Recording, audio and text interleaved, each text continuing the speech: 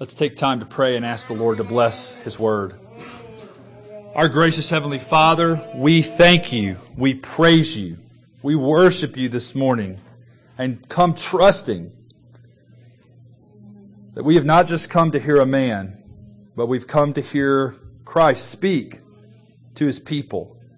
We pray, Lord, that Your Word would speak to us, would not just hit off of us with no effect, but rather would go to the heart, would change our thinking, would change our affections, would change our attitudes, and would change our actions, so that we might be more and more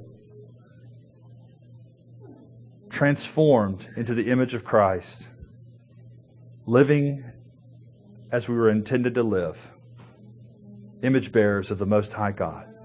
We pray all these things in Jesus' name. Amen. Let's read from God's Word this morning then. They came to the other side of the sea, to the country of the Gerasenes. And when Jesus had stepped out of the boat, immediately there met him out of the tombs a man with an unclean spirit. He lived among the tombs, and no one could bind him any more, not even with a chain. For he had often been bound with shackles and chains, but he wrenched the chains apart, and he broke the shackles in pieces.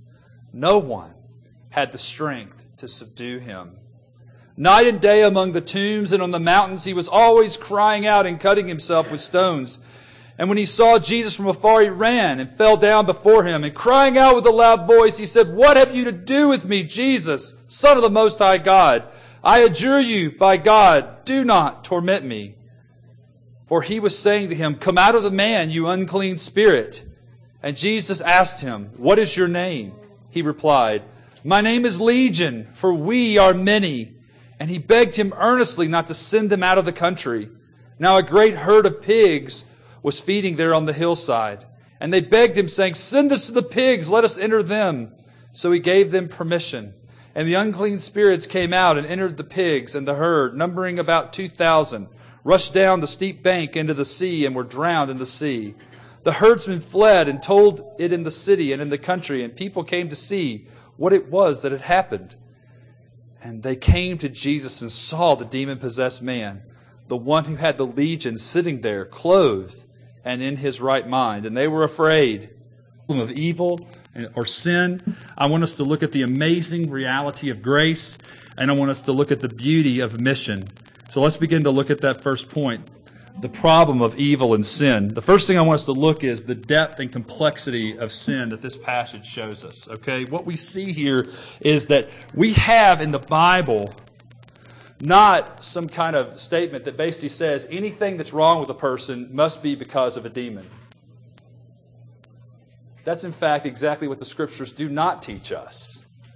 So that what we have in the Bible is actually one of the most profound and comprehensive understandings of the human condition of almost any religion or explanation that you have out there. Because there are those who say, well, demons have nothing to do with it. I mean, that's all pre-science. That's ridiculous. You know, now we know about mental illness, and now we know about epilepsy, and now we know about diseases, and we know about various chemical imbalances, and you know how ridiculous to think about demons. Then you have other people who throughout the ages have blamed everything on demons. Demons are the problem for everything. They're under every rock. Every time there's an illness, every time there's an epileptic fit, every time someone displays any sense of lunacy or insanity, they are obviously demon-possessed, or they have a demon. But what Scripture lays out before us is a very different worldview. Because we see throughout the book of Mark and we see throughout the Gospels this notion that they clearly know the difference between an insane person and a demonized person. Because they tell us that they were bringing to Jesus lunatics. They were bringing to Jesus those who were diseased. They were bringing to Jesus those who had other forms of ailments and those who were demonized. Which means that in the Bible, we see the depth and complexity of the problem of evil and sin. It is a much deeper and more complex issue than most people in our societies are willing to give it.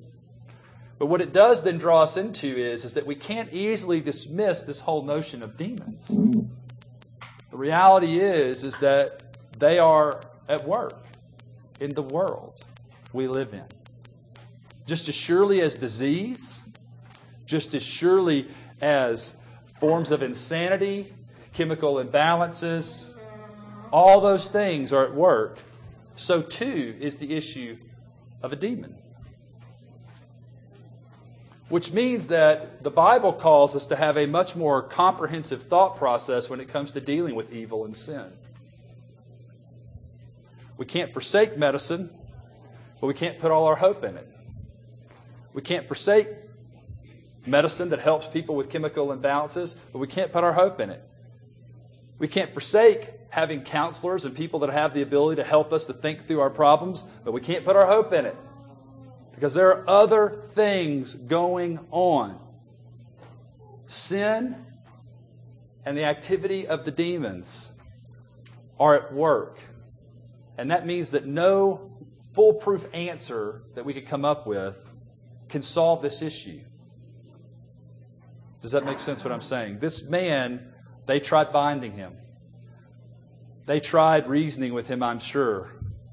They tried all kinds of things to no avail. They ultimately had to just drive him out from them. But that in some ways had to make burial times kind of frightening, don't you think? I mean, you're coming out there to bury the dead, and this man is out there, uncontrollable, crazy.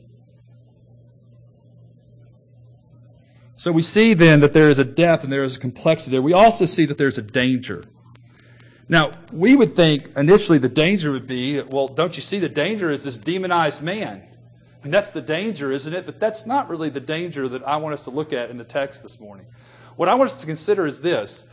The danger that we need to realize as it comes to the problem of evil and sin is this. The danger lies in ourselves.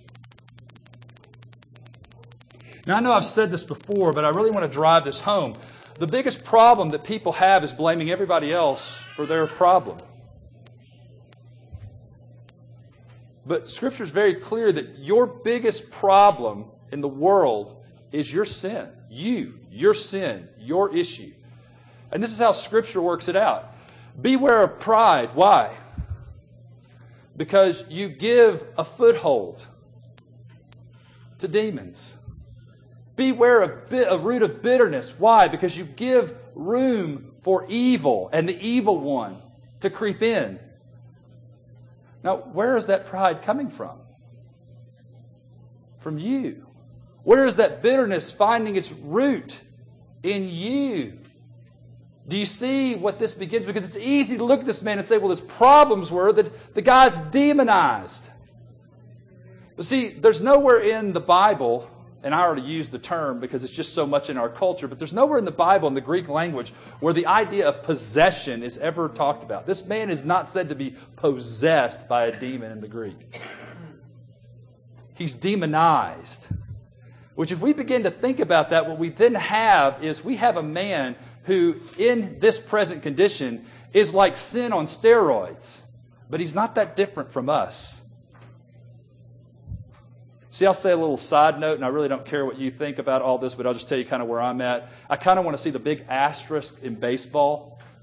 I just want to call it the steroid era and celebrate the fact of what steroids were able to do for Mark McGwire and Barry Bonds and all these other people. But here's what you need to know about steroids, folks. None of you, if you got on steroids, would ever be Barry Bonds. Do you understand that? Barry Bonds is a phenomenal athlete with steroids or not steroids. Now, if you take that to the opposite end of things, we're really wicked sinners with demons oppressing us or not. Does that make sense? That's who we are. And what this text is really showing us is, basically it's ripping back. When this man's being demonized, what he's basically doing is the covers have been pulled back and you see the real horror of sin in all its ugliness. This is the horror of it. This is a man that is not just a sinner, he's a sinner on steroids. But that means that there's a lot in common with us. Because human beings, whether they're on steroids or not, are still human beings.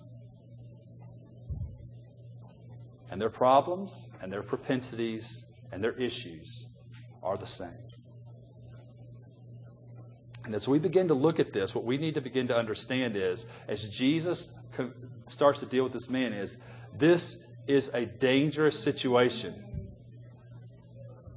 for us. Because it's easy to read this and say, isn't it great that Jesus can help pitiful people like that? People who are demonized, people who are bad people, people who have done horrible things and obviously opened themselves up to demons. Those bad people. But what do when how you start to begin to get demonized is get bitter? Anybody here today bitter? Just a little bit?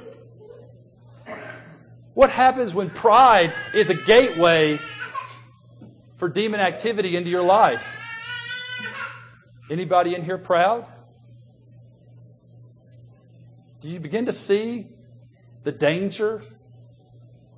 Do you begin to see the horror? The macabre, if you will, of this situation and of our own?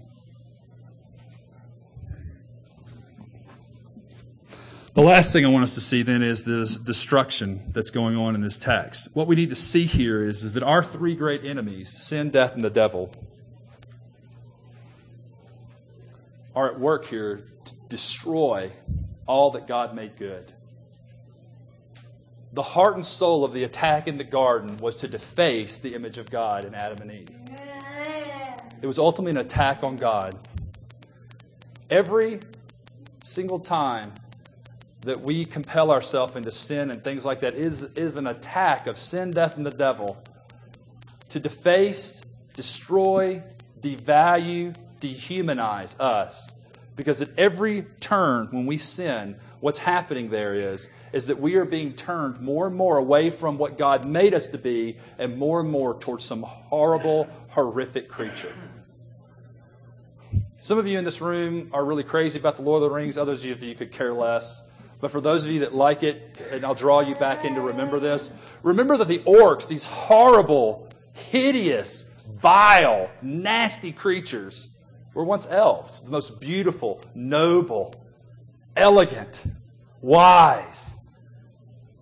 And that's the idea that I want you to get here is these beautiful, Arwen, beautiful elf. That every orc walking the planet at one time had looked like that. Beautiful, stately. And that gives us some idea of what's happened in the fall. That this once dignified, beautiful creature has been distorted and twisted and turned into something that could be like this demonized man. So you see what the demon's determination is to destroy and to deface and to devalue, to dehumanize people. Because we are the keepers of creation, so you attack us and everything else goes to pot.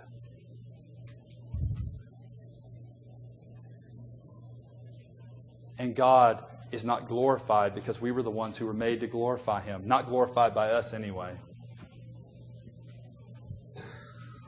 So we see the problem of evil, the problem of sin. We see the complexity of this issue. We see the destruction of it in this man. We also see in some ways the strength of it because we see that this man has superhuman strength. He's doing some pretty phenomenal things, but at what cost? And that's sometimes the way sin works in our lives, isn't it? Sometimes we're able, if we give ourselves over to certain sin, we're able to do some pretty incredible things, but at what cost? At what cost?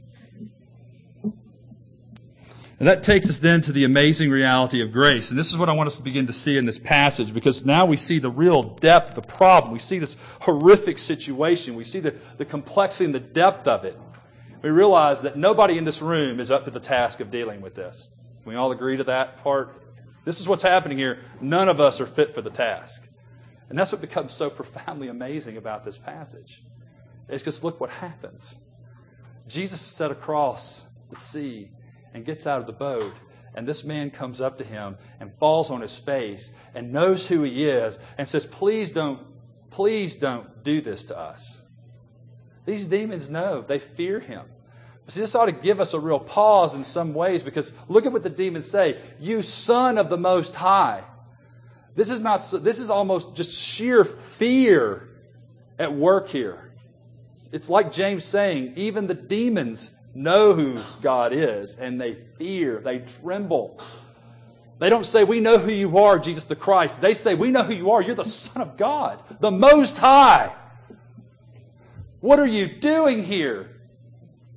It's almost this notion of territory. You can see they don't want to get sent out of their area.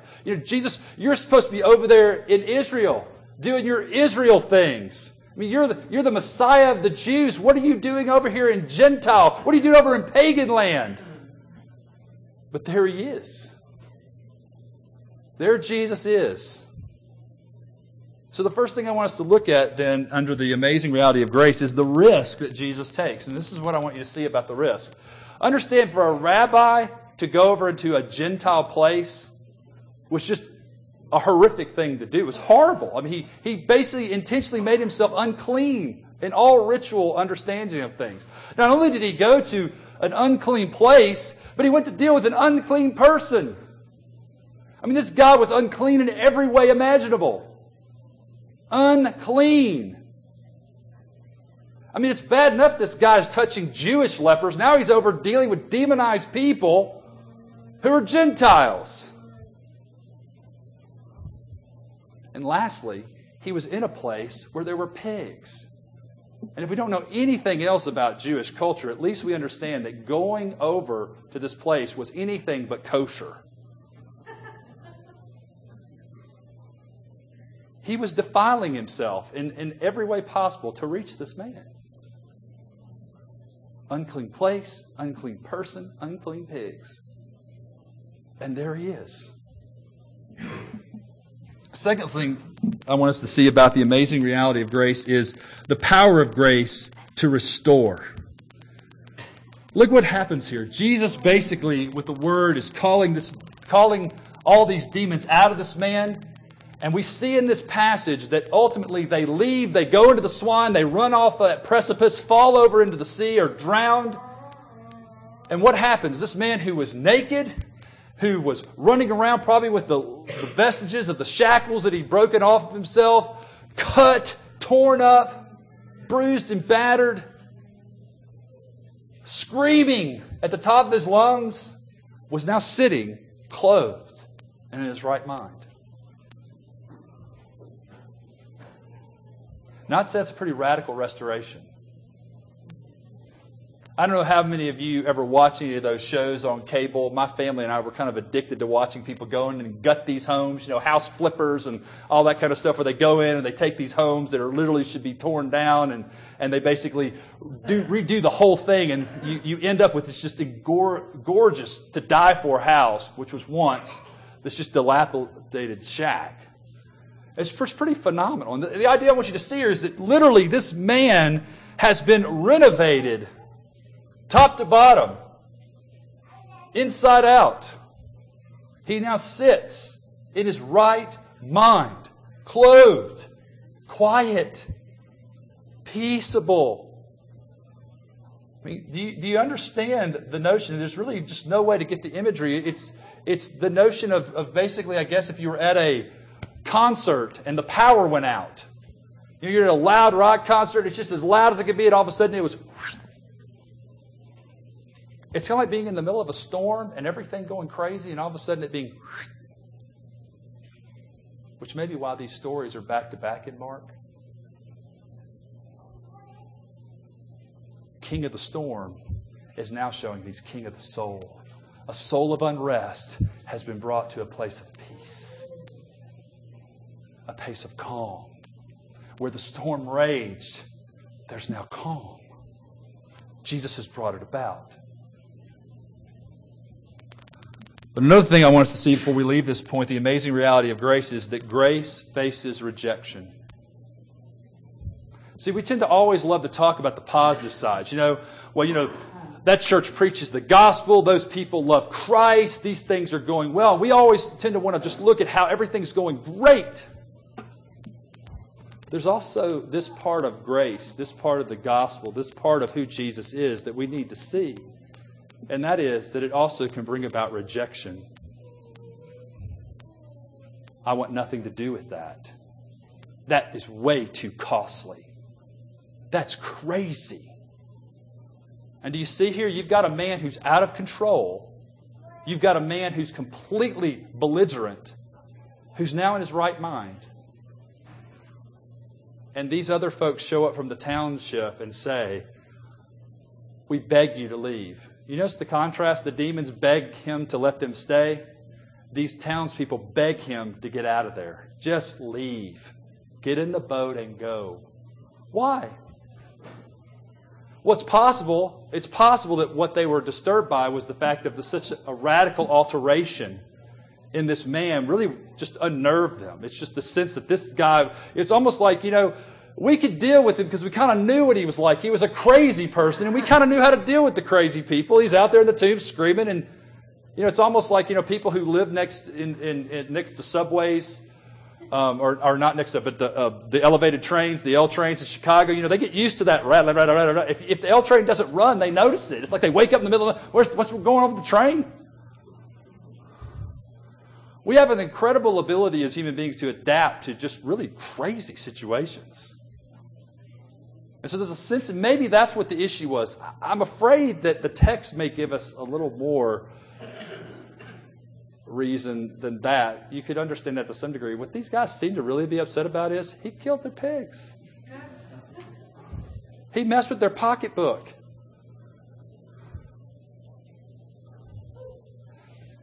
Do you see that sometimes what grace exposes in us is our unwillingness to pay the price to be with Jesus?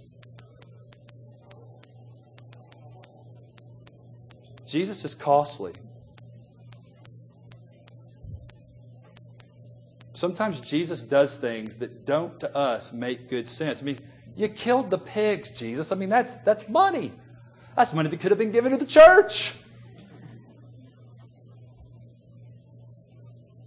But do you understand that? Do you see that sometimes grace is incredibly perplexing? And it doesn't make sense to us. And sometimes Jesus does things in ways that we would have never done them. And that's why He's Jesus and we're not. But it does bring about this sense of rejection and this sense of, get out of here, we want nothing more to do with you. And that would be somewhat sad, except that we now have to look at the last part of this passage, and it begins to tell us this, that we see the beauty of mission. We see the beauty of mission. What happens? This man is in his right mind now. Jesus and his disciples, the people tell him to leave. Jesus doesn't have to be told twice. They go to get in the boat, and this man who was demonized basically says, please, I want to be with you. I want to be a disciple. I want to follow you. I want to go wherever you go. And Jesus says, no, you stay here. Now, that may not seem profound to you, but I want you to know that all the way up to the 5th century, there was a church in this area. From the time of Jesus all the way into at least the 5th century, there was an established church functioning in this area. Who do you think at least started that mission? This man. This man. Going back and telling of the wonderful things that the Lord had done for him. In some sense, there is a sense of this is what it is. This is what it is to go and witness to people. Let me tell you about the wonderful things the Lord has done for me. And yet, for some reason, Christians find that incredibly hard to do. We all do. But could it be it's because we tend to have been saved from something that seems to be so much more sanitized than this guy? rather than realizing the horror of what we've really been saved from. The depth and the complexity and the wickedness and the perversity of sin that all of us are capable of.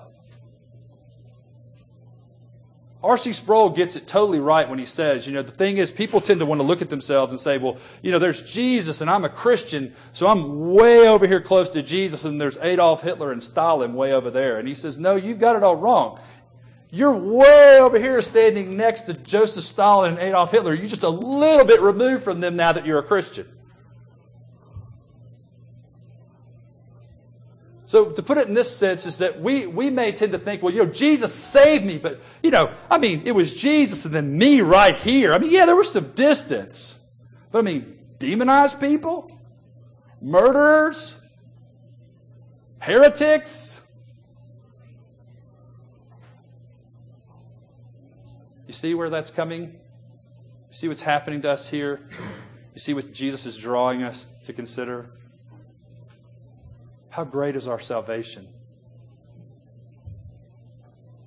And if it's great, and you have that great a Savior who's able to save you from that great a sin, how great is your story about it? Now, all this, as we've looked at it, is incredible. But the real profundity of this is what we will see later on in the Gospel of Mark, is this. Is that in order for evil to be defeated, you know where we're going to find Jesus? We're going to find Jesus stripped naked. We're going to find Jesus bound. We're going to find Jesus' body torn and ripped asunder. We're going to find Jesus screaming out at the top of his lungs, my God, why have you forsaken me? You see, the real power of this passage is the fact that this demonized man ends his story clothed in his right mind. By the time we get to the end of Mark, we find Jesus looking like a demonized man. And that's what it cost to defeat evil. That's what it cost for the mission of God to go forth. But see, for the Son of Man to come into the world to seek and to save that which was lost, it required him to be stripped, beaten, bound, so we might be set free from the chains of sin and death and the devil. Rightly does it say in the Westminster Confession of Shorter Catechism, actually the Westminster Shorter Catechism, Jesus as a king does what? Subdues us to himself. This man was unsubduable, but Jesus subdued him. Rules and reigns over us. This man was unrulable, but Jesus brought him under control and gave him orders which he carried out, and will defeat all his and our enemies. And we see that on the cross and in the resurrection, Jesus, as our King, captured our souls by having his soul rent asunder, by having himself placed at the torment of the evil one. That's what Jesus has done. And if we really begin to be people, in conclusion, who really begin to believe that and really begin to see that, then we will hear what Jesus commissions all his people to do. Go and tell. Go and tell all the great things that the Lord has done for you. May God make it so in our midst. Amen.